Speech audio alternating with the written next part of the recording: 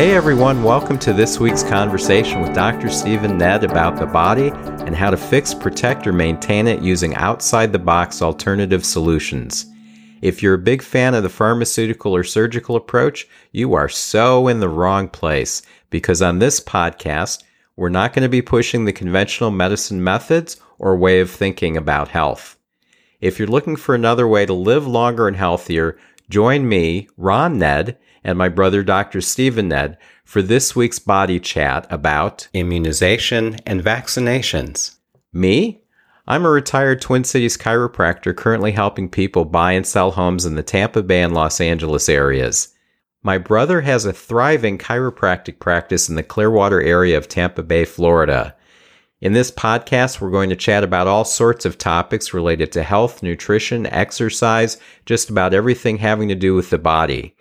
You're invited to listen in to our body chat, but don't forget that neither of us is giving you health advice, so don't rush off to do something without either checking with your doctor first or seeing Dr. Stephen Nedd as a patient at his office. Good evening, Steve. Good evening, Ron.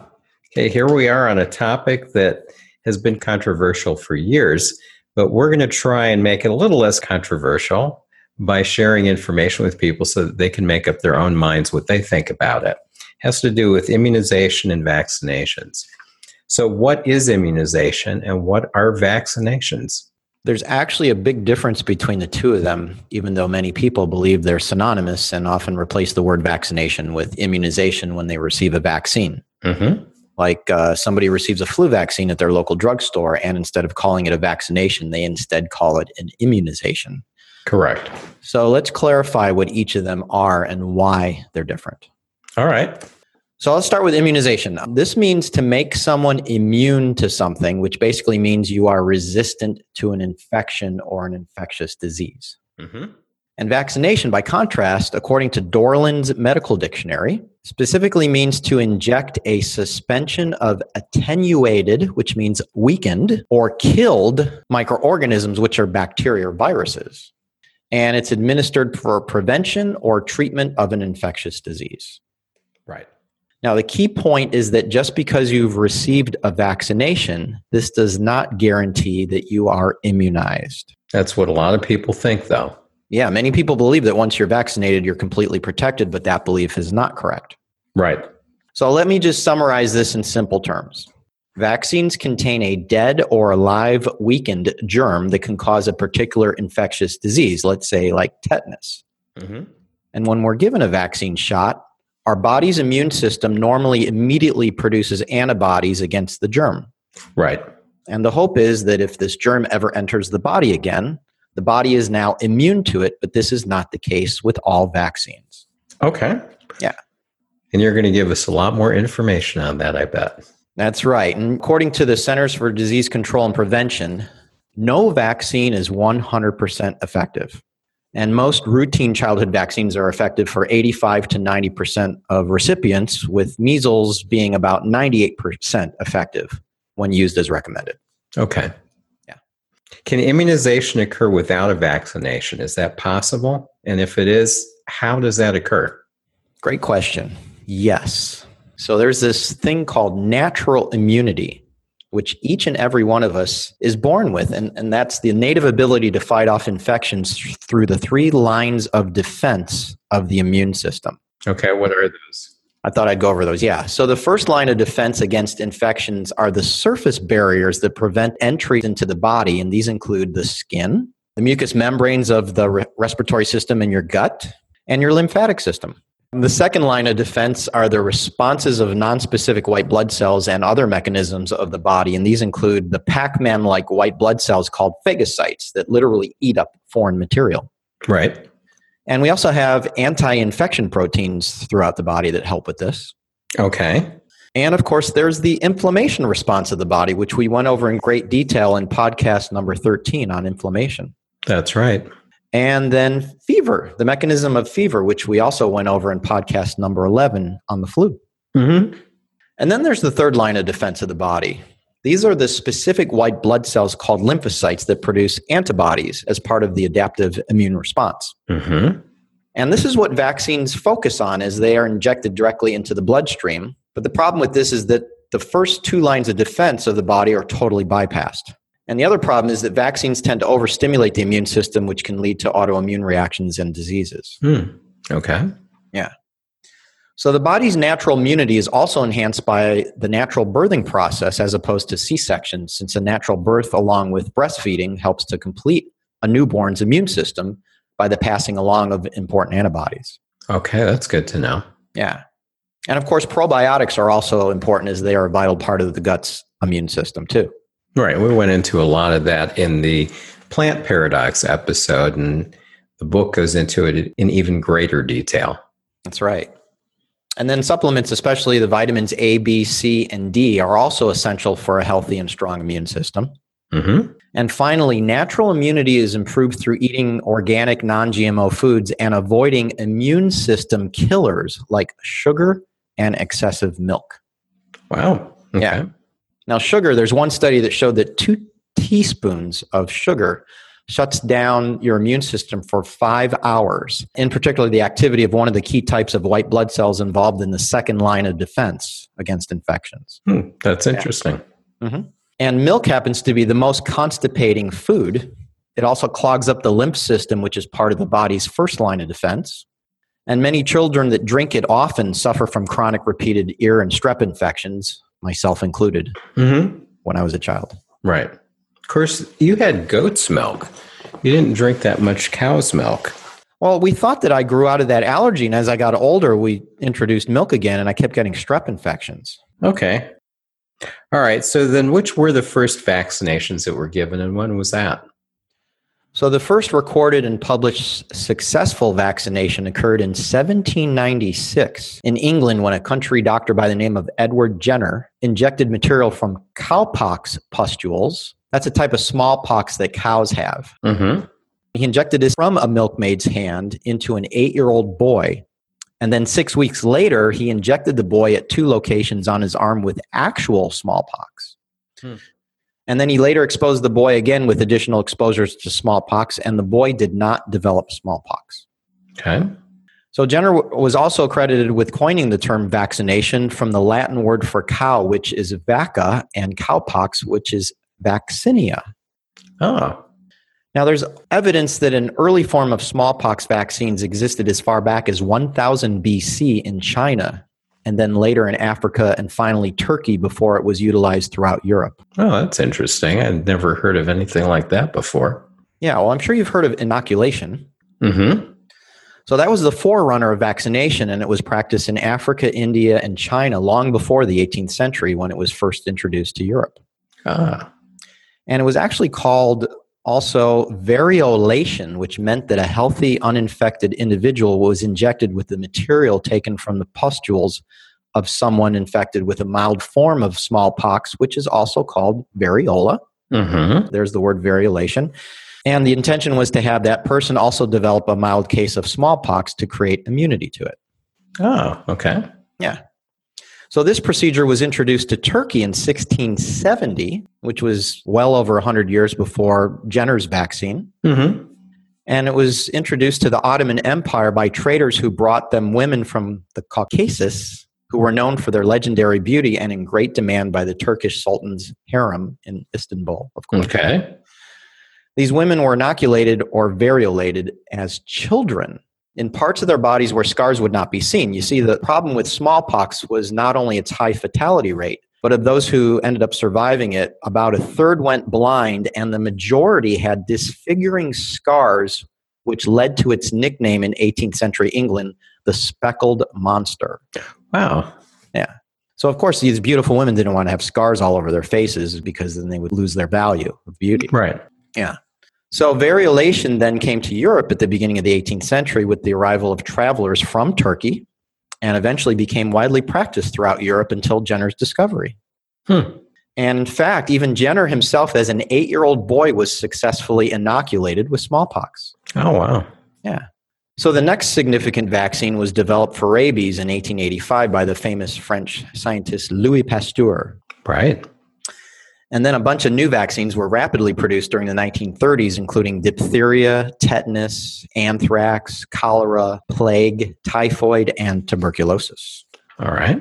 So all these were considered huge medical breakthroughs and given credit for saving many lives, and deservedly so. But I would also like to point out that there were other discoveries that are not common knowledge that I learned when I attended an outstanding seminar on vaccines put on by Dr. Sherry Tenpenny in Cleveland, Ohio back in 2001. Who knew that by keeping these notes that one day I would be using them on a podcast? There you go. Now you know why you kept them all these years. Yeah. So Dr. Tenpenny covered the history of vaccination and included a diagram going over the true origin of many of the infectious diseases that led to previous and current vaccinations. And she called these infections the filth diseases of the 18th and 19th century because of the primary ways that they were actually transmitted, mainly poor sanitation and poor living conditions. So I thought I'd go over these. Okay. So the real true origin of typhus is body lice. The plague, of all things, came from rat lice. Right. Typhoid and cholera comes from contaminated water. Okay. Tetanus from horse manure. Of course, you can get it from stepping on a rusty nail, too. But here's the big one, smallpox. Guess where that came from? Don't know. Where did it come from? Bed bugs. Ah. Yeah. So there was a doctor who was credited with discovering that smallpox was spread through the bites of bed bugs, Dr. Charles A.R. Campbell. And his report was published in Bacteria Inc. in 1949. And he also discovered that the severity of the disease was proportional to the degree of malnutrition in each individual. So that would explain when they had the plagues throughout history. Some people survived, some people didn't. It was likely because some people were malnourished or their immune systems weren't as good, but not everybody died. Yeah, that's true. In 1980, the World Health Organization announced that the world was free of smallpox and recommended that all countries stop vaccinations for it. But the question is, was it due more to mass vaccination programs or improved sanitation worldwide? Good question. Yeah. And the fact is that up until the 1900s, most of the deadly diseases worldwide were due to infections, but today only one of them are in the top 10. Which one's that? Lower respiratory infections, which is number 4. And obviously heart disease and cancer are 1 and 2. Right. But if you look at low and middle income countries where sanitation and living conditions are not optimal, along with them having higher rates of malnutrition, 4 of the top 10 causes of death are due to infectious diseases, including lower respiratory infections at number 3, HIV/AIDS at number 4, tuberculosis at 8, and malaria at 9. So that tells you something. It does. Yeah. And since we mentioned the plague, I thought it would be a good time to bring up a fun fact related to it. Right. Okay. So I got this from a book that you got me for Christmas a while back, Uncle John's 4-ply bathroom reader. Oh, yeah. I knew that would come in handy one of these days. Yeah. I mean, there's some great stuff in there. So there was an excerpt in there, and it said that back in the 6th century, the plague raged throughout Italy, and the Pope during that time, Gregory the Great, asked the healthy people to pray for the sick. And the plague at that time was so deadly that most people died shortly after the symptoms occurred. And the most foreboding symptom was severe chronic sneezing, and so sneezing became synonymous with imminent death. So the Pope then told healthy people to tell those who became ill, God bless you.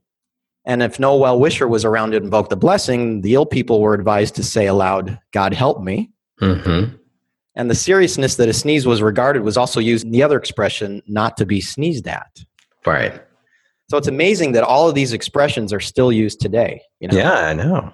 And I stopped using God bless you when someone sneezes because after knowing its true meaning, I just feel that that person doesn't need to be blessed because they're not going to die from the plague. Exactly. Yeah, Gesundheit just sounds better anyway. That's true. Okay, good. Now, there's got to be some positive results from vaccinations. You talked about how smallpox is pretty much wiped out. And it could be from that. It could be from the hygiene improvements and things like that. But what are the positive results that have occurred from vaccinations over the years? Well, I mean, in general, vaccines have saved many lives, especially in parts of the world where living conditions are very poor. And a researcher who published a report in Vaccine magazine in 2003 estimated that vaccines annually prevent almost 6 million deaths worldwide. Okay. Another published reference in 1999, which I found on the World Health Organization website, showed that in the United States, there's been a 99% decrease in incidence for the 9 infectious diseases for which vaccines have been recommended for decades, along with a similar decline in deaths and diseases stemming from them. Okay. Yeah. The smallpox vaccine definitely helped to wipe out this infectious disease worldwide. I don't believe it occurred only because of the smallpox vaccine, but it did play a huge role. Okay. So other factors involving smallpox were found out and applied, which prevented it from spreading, and I thought I'd go over this. All right. Go ahead. So the most important was to isolate any individual who contracted it. Yes.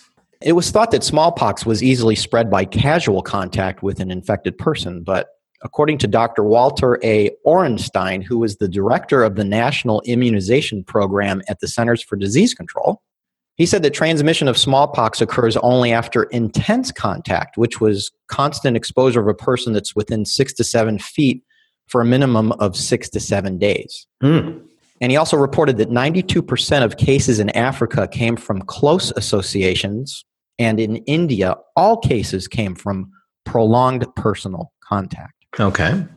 So this is important to know because if there ever was a biological terrorist attack using smallpox in America, just practicing isolation alone, plus the fact that smallpox has a slow transmission rate, according to Dr. Tom Mack from your neck of the woods, USC, University of Southern California.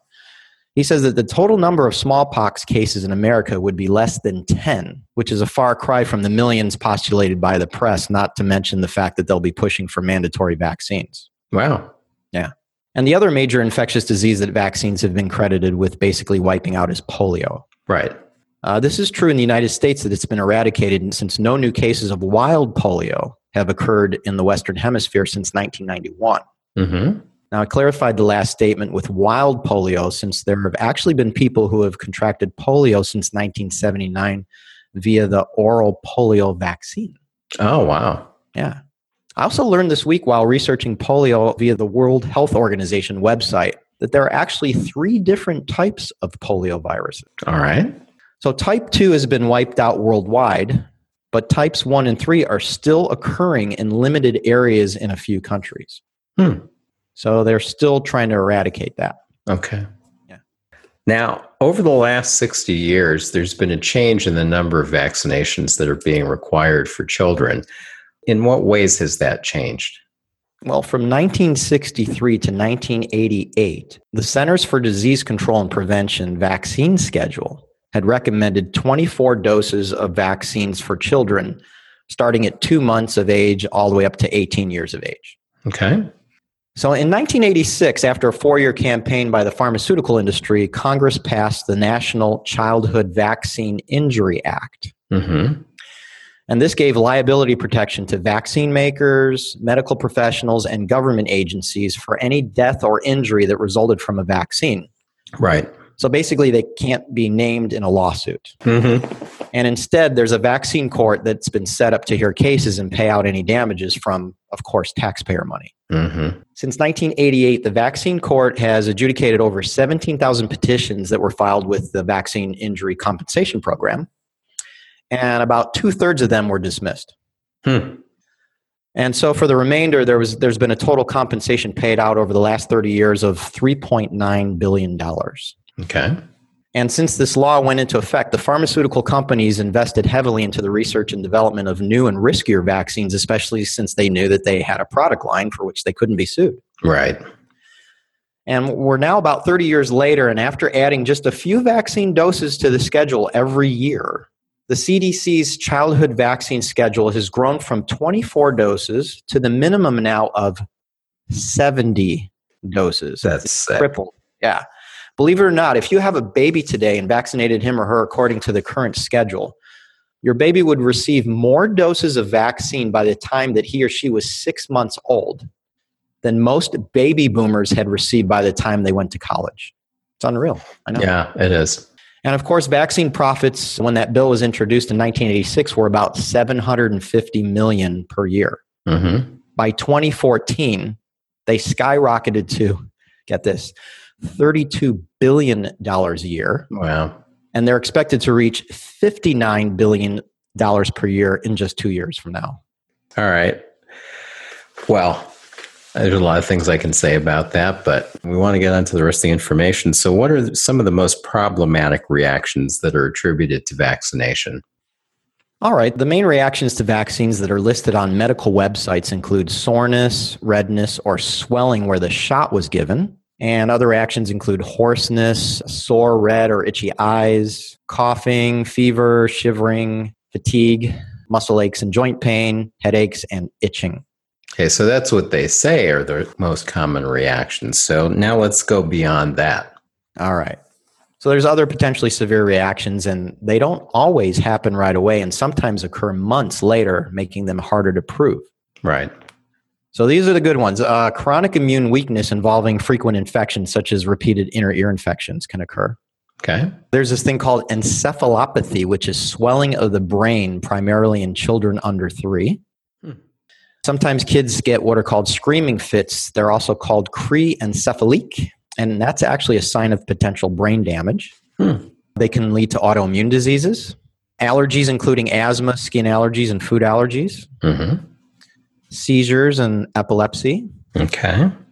Of course, autism. Personality changes and behavior disorders, including hyperactivity and attention deficit.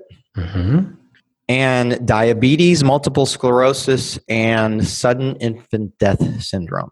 Wonderful. Yeah. Okay. Now, when I took my vaccination seminar up in Cleveland in 2001, the seminar material included the statistics from the 1999 National Health Interview Survey, which showed that at that time, 31% of U.S. children had a chronic health problem. Today, 54% of American children are chronically ill, developmentally delayed, and or obese. And this is likely due to the fact that more children are eating more sugar and drinking more soft drinks. Right.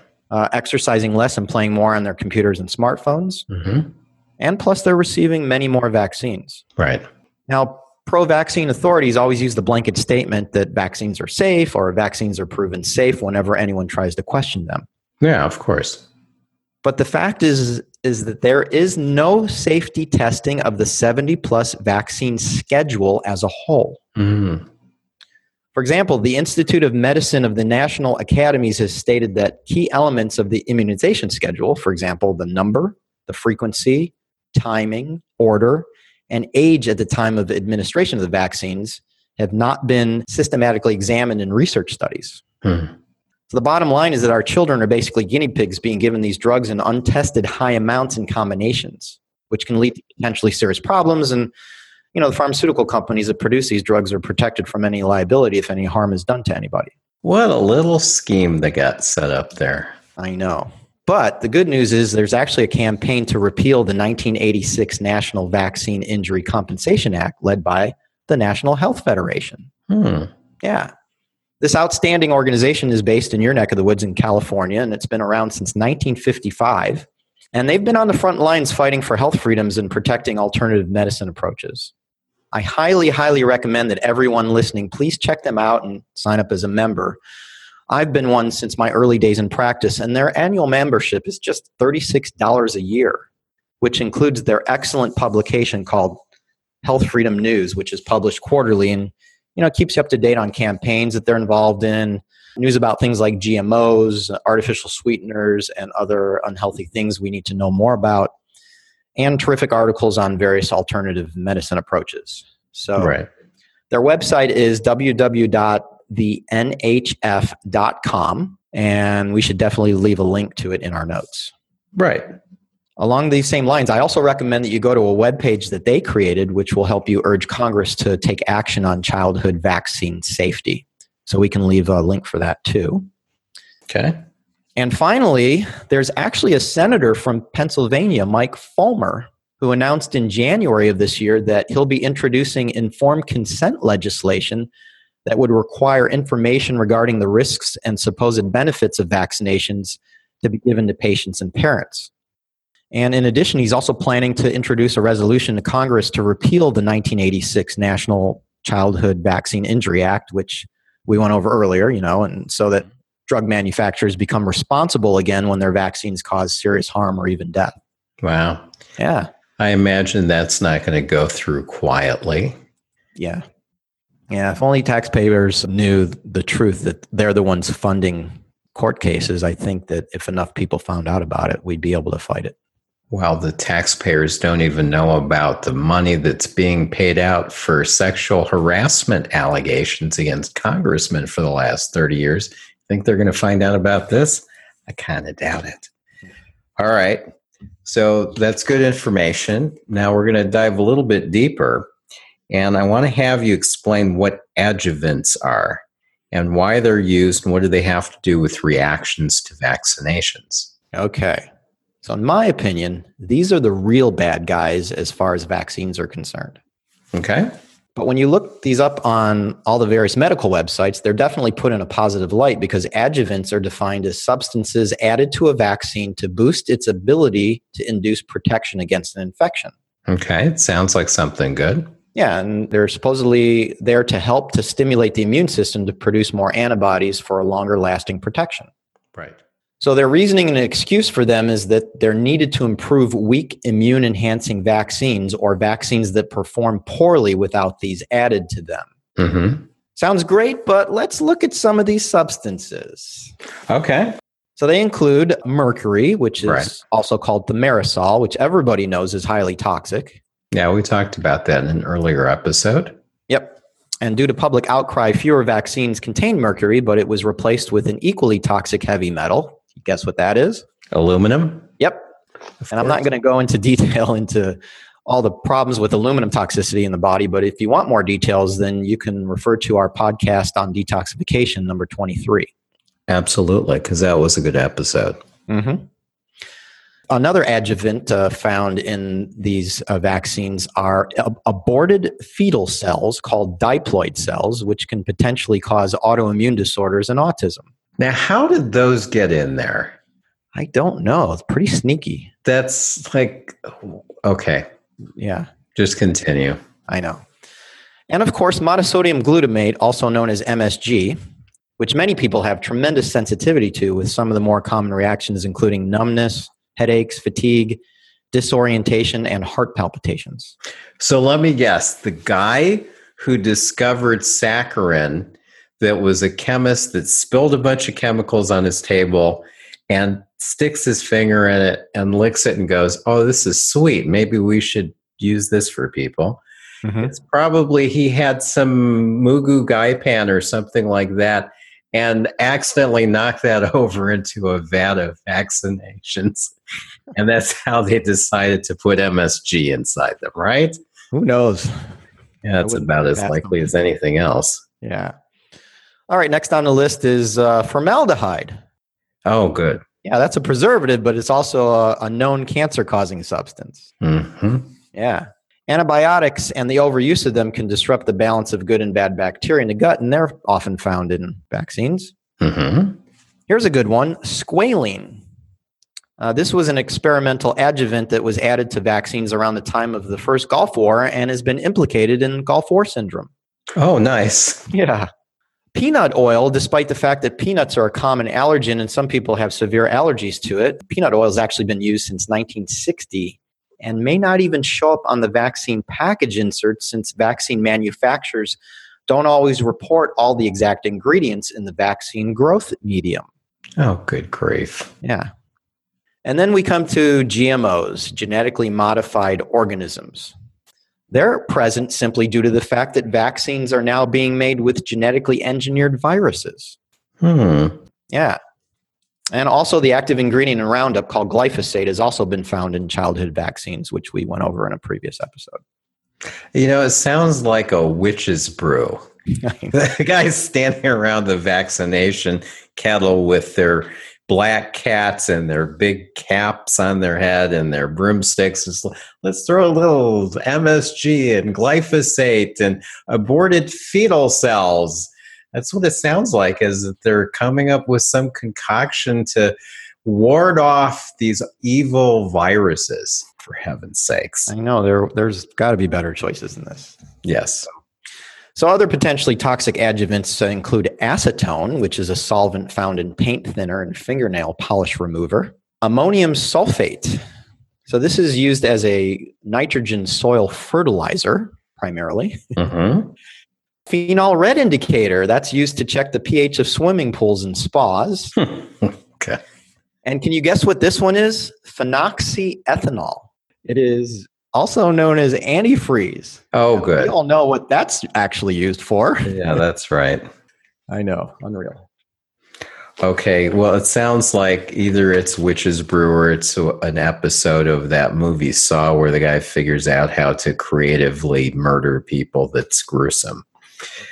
So now, which vaccinations do you think it would be foolish to miss, despite the adjuvants and all the other stuff? Are there any that you feel it would be a real mistake for somebody to miss for their children? All right. Well, there's quite a few. Let's start with the military. It's standard procedure, but especially going overseas to countries that may resort to biological warfare. It's obviously a good idea to be vaccinated against any potential threat along these lines. Right. In third world countries, because of poor sanitation, we went over this earlier, poor living conditions and malnutrition, these, unfortunate people are at a much higher risk for contracting and succumbing to infectious diseases. So it's definitely warranted there. Right. Of course, healthcare workers, people working in a facility such as a hospital, nursing home, or a free clinic, or the health department are regularly exposed to people with serious infectious diseases. So it obviously would be wise for them to be vaccinated, and it's basically required in all of those locations. Okay. A deadly epidemic, as far as the general public, if there truly was a deadly epidemic, not the avian bird flu or the H1N1 flu, which the government tried to push for mandatory vaccinations, but they turned out to be duds. Mm-hmm. If there is a true epidemic, then receiving a workable vaccine, hopefully with minimal side effects, minimal adjuvants, to combat the deadly infection, let's say, for example, the Ebola virus from Africa, and that would also obviously qualify. Okay. And then the flu vaccine for high-risk populations. I would be totally 100% in favor of all high-risk people, especially the elderly, for receiving flu vaccinations if they didn't contain adjuvants like aluminum, for example. Right. But going back to the vaccine seminar again that I attended in 2001, I learned that people receiving the flu vaccine for 3 years in a row, which is 5 doses, increase their odds of getting Alzheimer's disease 7 to 10-fold. Wow. All right. So forget those. Yeah. So the fact is that very few people, including children, die from the flu virus, but instead from complications from the flu, primarily pneumonia. Mm-hmm. And that can be treated with antibiotics, colloidal silver, and high doses of vitamin D and C. Right. Yeah. Okay. Now, these are all the various different things having to do with the vaccinations and the negative effects from it and what the adjuvants do. Now, if somebody has a personal or a religious objection to certain vaccinations, is there anything they can do? Yes, but this depends on what state you're in. So it's up to you to check with the laws of the state that you live in. By the way, these laws can change without notification, so it's important to check them periodically. Okay. Now, in the state of Florida, you'll find the laws on vaccination exemption. They call it immunization exemption because, again, they use the term synonymously. Right. It can be found at floridahealth.gov. And there's actually 3 types of vaccination exemptions in Florida. Mm-hmm. One is a temporary medical exemption, which must be filled out by a private medical provider on a specific form called the Florida Certification of Immunization. And all this does is it just delays the inevitable of receiving specific vaccinations by a certain expiration date. So it's not really an exemption, but rather a way of holding off getting vaccinated until a future date. Okay. The first true exemption is a permanent medical exemption, which is documented by a medical doctor, again, on the same form, the Florida Certification of Immunization. Mm-hmm. And this must include reasons for the exemption based on clinical reasoning or evidence. So this could include documented allergic reactions to previous vaccines or what's called proof of immunity. In other words, the doctor has documented that the child has already had the infectious disease, like, let's say, chickenpox. Right. And there's also specific lab tests that can be run to show that a specific infection has occurred in an individual. Mm-hmm. And the other vaccine exemption in the state of Florida is based on one's religious beliefs. And it's issued at a county health department and based on established religious beliefs or practices. And it's called the Religious Exemption from Immunization form that you need to find for that. Yeah. So that means that one cannot avoid being vaccinated in Florida due to their personal philosophical beliefs. It's got to be it's either medical or religious. That's right, because this is a free country. Yeah. Except when it comes to vaccinations. That's right. And as you know, in California, the mandatory vaccine law, SB 277, went into effect in 2015. Mm-hmm. And under this law, both personal and religious exemptions were removed, leaving only medical exemptions.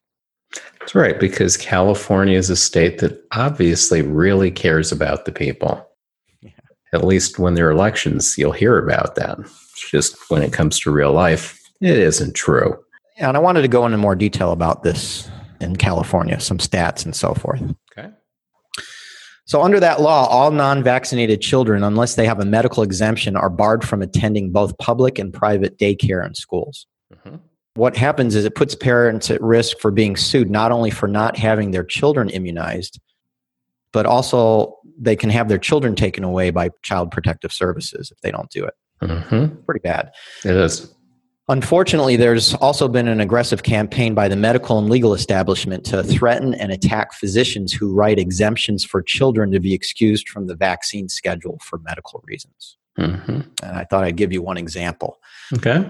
There's a California pediatrician by the name of Dr. Bob Sears who had to go before the California State Medical Board after he wrote a letter in 2014 excusing a 2-year-old patient from undergoing vaccinations after the child's mother described an adverse reaction to a previous vaccine. Mm-hmm. So the board accused Sears of committing gross negligence and threatened to revoke his medical license, but instead they put him on probation for 35 months as of just June 27th of this year.